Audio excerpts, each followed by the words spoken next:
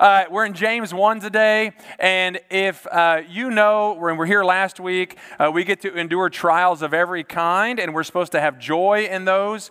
God tells us that. That's the what. This week, we're going to begin the how.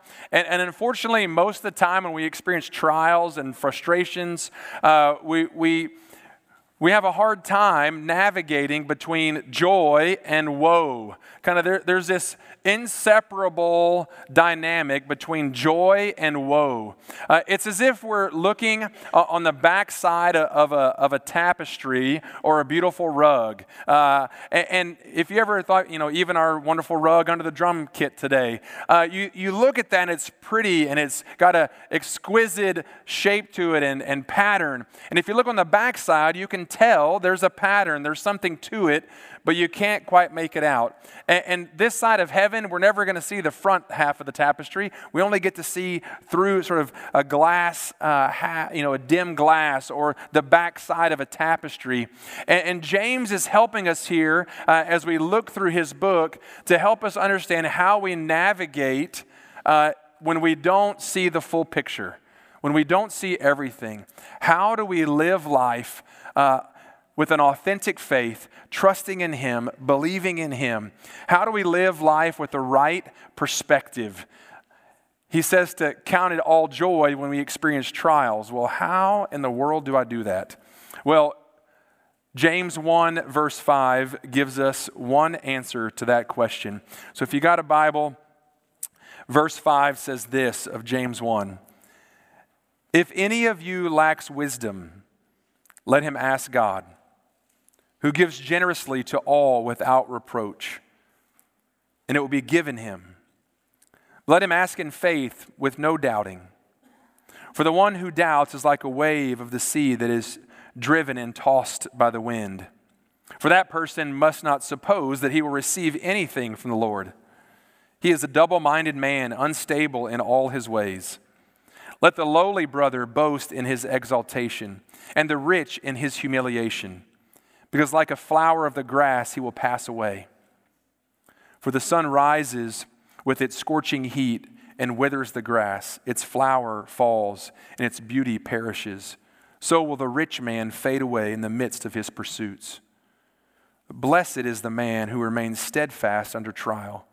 For when he has stood the test, he will receive the crown of life, which God has promised to those who love him. If you lack wisdom, that word probably should be when, because we all have times when we lack wisdom, when we need an answer, when we need help, when we need to discover something new, when we need to have a decision in one direction or another. We all need it. Sometimes we don't need wisdom because we have it. We know which way to go. We know what the answer should be. We know what step to take. But there's times in life when we need wisdom. When we're experiencing a trial of various kinds, we need wisdom on how to express and experience joy. Because wisdom is better than knowledge. Knowledge is information, right? It's good, but wisdom is how we apply that, how we put that in motion. Someone once said, knowledge is taking apart, wisdom is putting back together. I don't know if you've ever had something, a clock or a machine or something in your house and you've taken it apart, and then you're like, oh, great.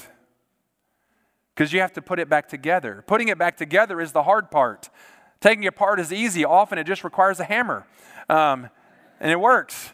Like you can take it apart. Putting it back together is wisdom. That's what God does for us. God is the infinite supply of wisdom. He has an infinite ability to discern right from wrong, good from evil, the right step for you and me to take, and the wrong steps to avoid. He's perfect at putting things together. He's perfect at putting our broken lives together and making them whole. And He desires to walk alongside you and me, and whenever we lack wisdom, He wants to give it to us. And He gives us wisdom without finding fault. That's one of the greatest things. That's wonderful. That's a blessing in itself that God gives us wisdom. He speaks to us. He wants us to hear from Him. He wants us to speak to Him, to ask Him, to call on Him, and He will give us wisdom without finding fault, which is very different than you and me oftentimes. Because often when people come to us for advice, they're usually at their lowest point. Usually they've made 3 bad decisions and finally they're coming to you. And your natural response to them is say, why didn't you come to me 3 decisions ago and I would have given you some good wisdom and you wouldn't be in this mess. That's how we give wisdom. We give wisdom like, I gave you a brain, use it. That's the kind of wisdom we give. Students, I know your parents have never said that to you. We might even say, what have you done to deserve my advice?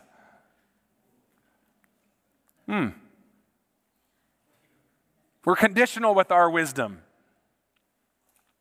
Or maybe you've had a friend or a colleague or maybe a family member and you gave them wisdom time and time and time again, and here they are 2 months later, still messing it up, still making bad decisions, still poor choices, and you're like, I gave you wisdom 2 months ago, you're at your quota.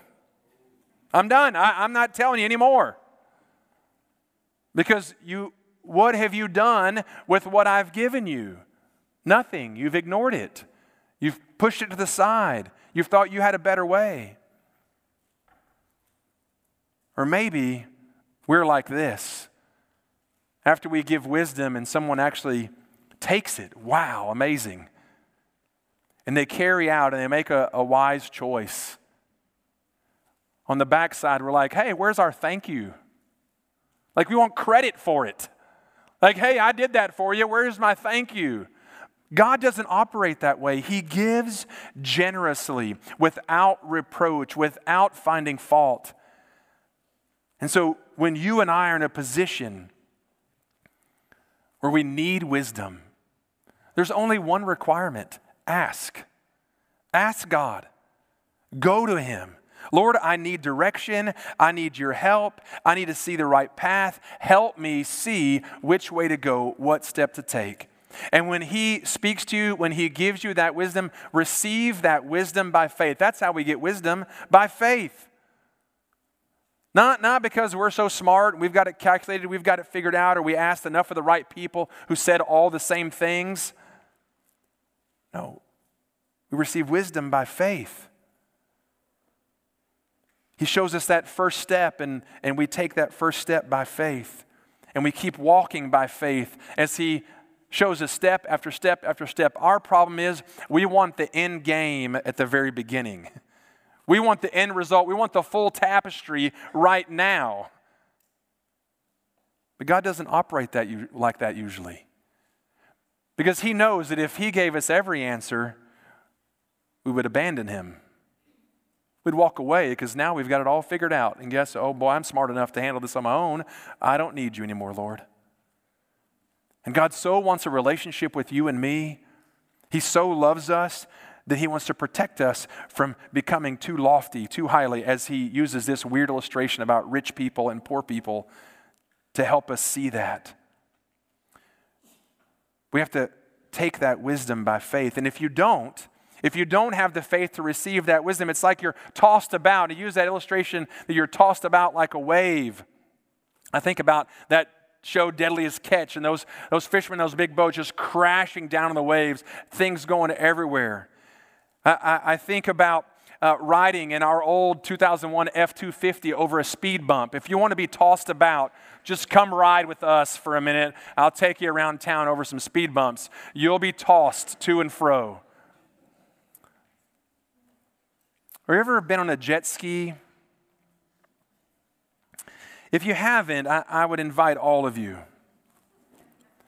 to just take a trip, and you'll know what this passage means immediately if you're not the driver.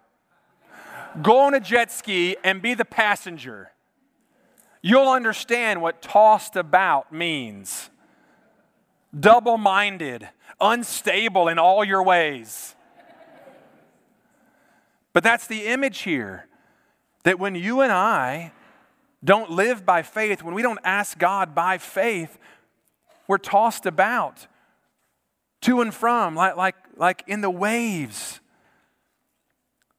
like in the middle of a hurricane, unstable.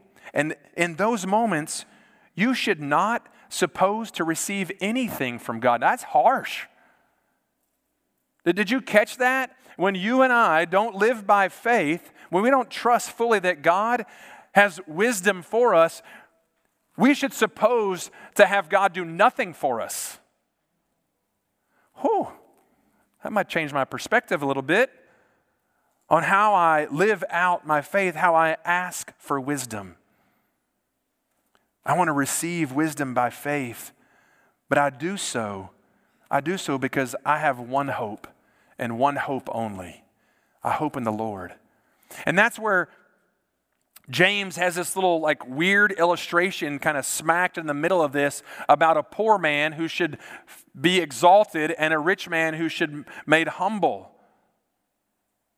Because if you and I want to be people of wisdom, we have to mimic that. We have to understand the humility of what it means to live out life, that we are frail, incapable of doing all that we want to do. We have a need, and so my hope is in Him and Him alone. My hope is in Jesus. So not only do I receive hope by faith, or receive wisdom by faith, all my words are getting twisted.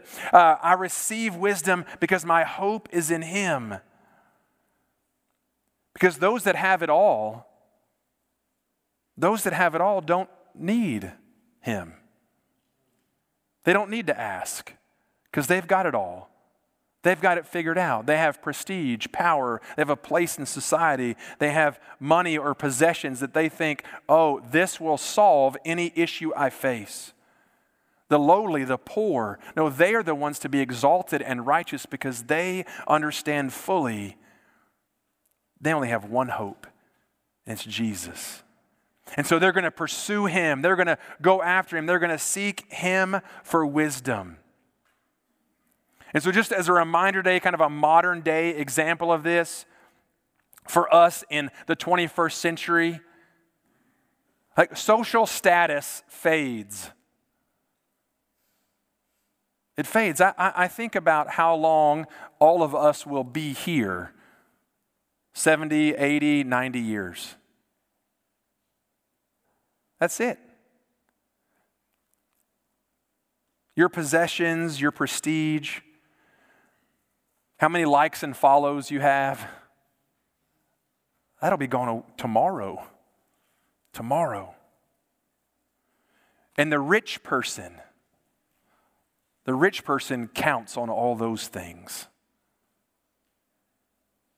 But the lowly, they put their hope in Jesus. They put their hope in Jesus. And so when you find yourself in a place where you need help, you need wisdom, come humbly before the Lord and ask, because He's going to give generously. And every time He gives you an answer, I want to remind you of this, students particularly, God never gives you an answer. He never gives you a piece of wisdom that contradicts His word, ever. It never contradicts His character, ever. So if you hear someone say, well, I prayed about it, and they're about to make a very bad decision that contradicts God's word or His character, they were praying to the wrong God. Because His wisdom never contradicts His word or His character.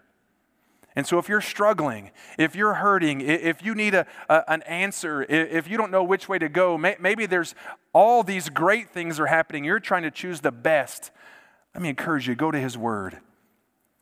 Now there's not going to be the exact situation probably that you're facing, but the principles of God's word will speak to you. And so trust them. You know how I know that? Because He's true and right. And His word doesn't fade. And there's something unique about listening to the Lord. There's this one word at the beginning of verse 12, blessed. There's something about being in the right position before the Lord that matters. And that's what James is getting. There's a blessing that comes when you and I position ourselves correctly before the Lord, when we ask Him for wisdom, when we receive that wisdom by faith and not get tossed around by the chaos of this world, double-minded in all things. I think about those, those inflatable things that, they just do this in front of a brand new store. Like, that's tossed about to me. Like, it's crazy. And I'm like 12 feet tall, so like a giant floaty. Hey, make fun of the pastor day. That's every day. But I think about what it means to be blessed because I've positioned myself correctly. And this last thing that James says about this, blessed is the man who remains steadfast under trial. For when he has stood the test, he will receive the crown of life, which God has promised to those who love Him. Our love for God allows us to rest, to be in a place of blessing. It allows us to rest no matter the circumstance. Even when I don't have the wisdom I need, I can trust in Him because I'm pursuing a love relationship with my Heavenly Father. And so I'm in a place of blessing, even when I feel like the wind is coming at me in all directions. I can stand strong, steadfast, enduring. And I know that God will give me the answer in the moment that I need it to walk the right way. I know that He'll give me the right answer so that one day, 70, 80, 90 years from now, one day I'll stand perfect and complete, lacking in nothing. That's the crown of life. That's the crown of life. One day we're going to stand perfect, complete, lacking in nothing. And because of my love for Him, I can endure the chaos, the goofiness, the weirdness, the nonsense of today. And I can endure those trials because I know that my God is with me. And He gives me wisdom in those moments. And so I'm going to trust Him. I'm going to trust Him each and every moment. Because I know that I'm going to experience the eternal blessing of God. Not just the blessing of the moment. No, eternal blessing forever, for all time. These 70 or 80, 90 years, a blip on eternity. And I get to experience that. Because of my love for Him, I've put my trust in Jesus. And so I'm blessed. I'm strong. I'm wise. Because I know He's better. His way is better. His name is better. He has something better for me. He has something better for me on this side of my trial and on the other side of my trial. Something better. Because Jesus is better. And so I'm going to trust in Him. I'm going to put my hope in Him. I'm going to ask Him for wisdom when I need it. And I'm going to believe without doubting that He's going to answer me so that I'm not tossed around like everybody else in this world who's up and down and all around based on how many people like or promote what they say on social media. No. I've got the King of Kings, to give me wisdom and hope and assurance and endurance and a crown of life. And so I'm going to trust in the better way, the way of Jesus. And I'm going to love Him with all of who I am, with all of my breath, all of my life. I'm going to love Him because I want to receive that crown of life. I want to live a life of wisdom. I want to endure. That's my prayer for you. That you would love Him so that you would be blessed and endure and receive the crown of life. Will you pray with me?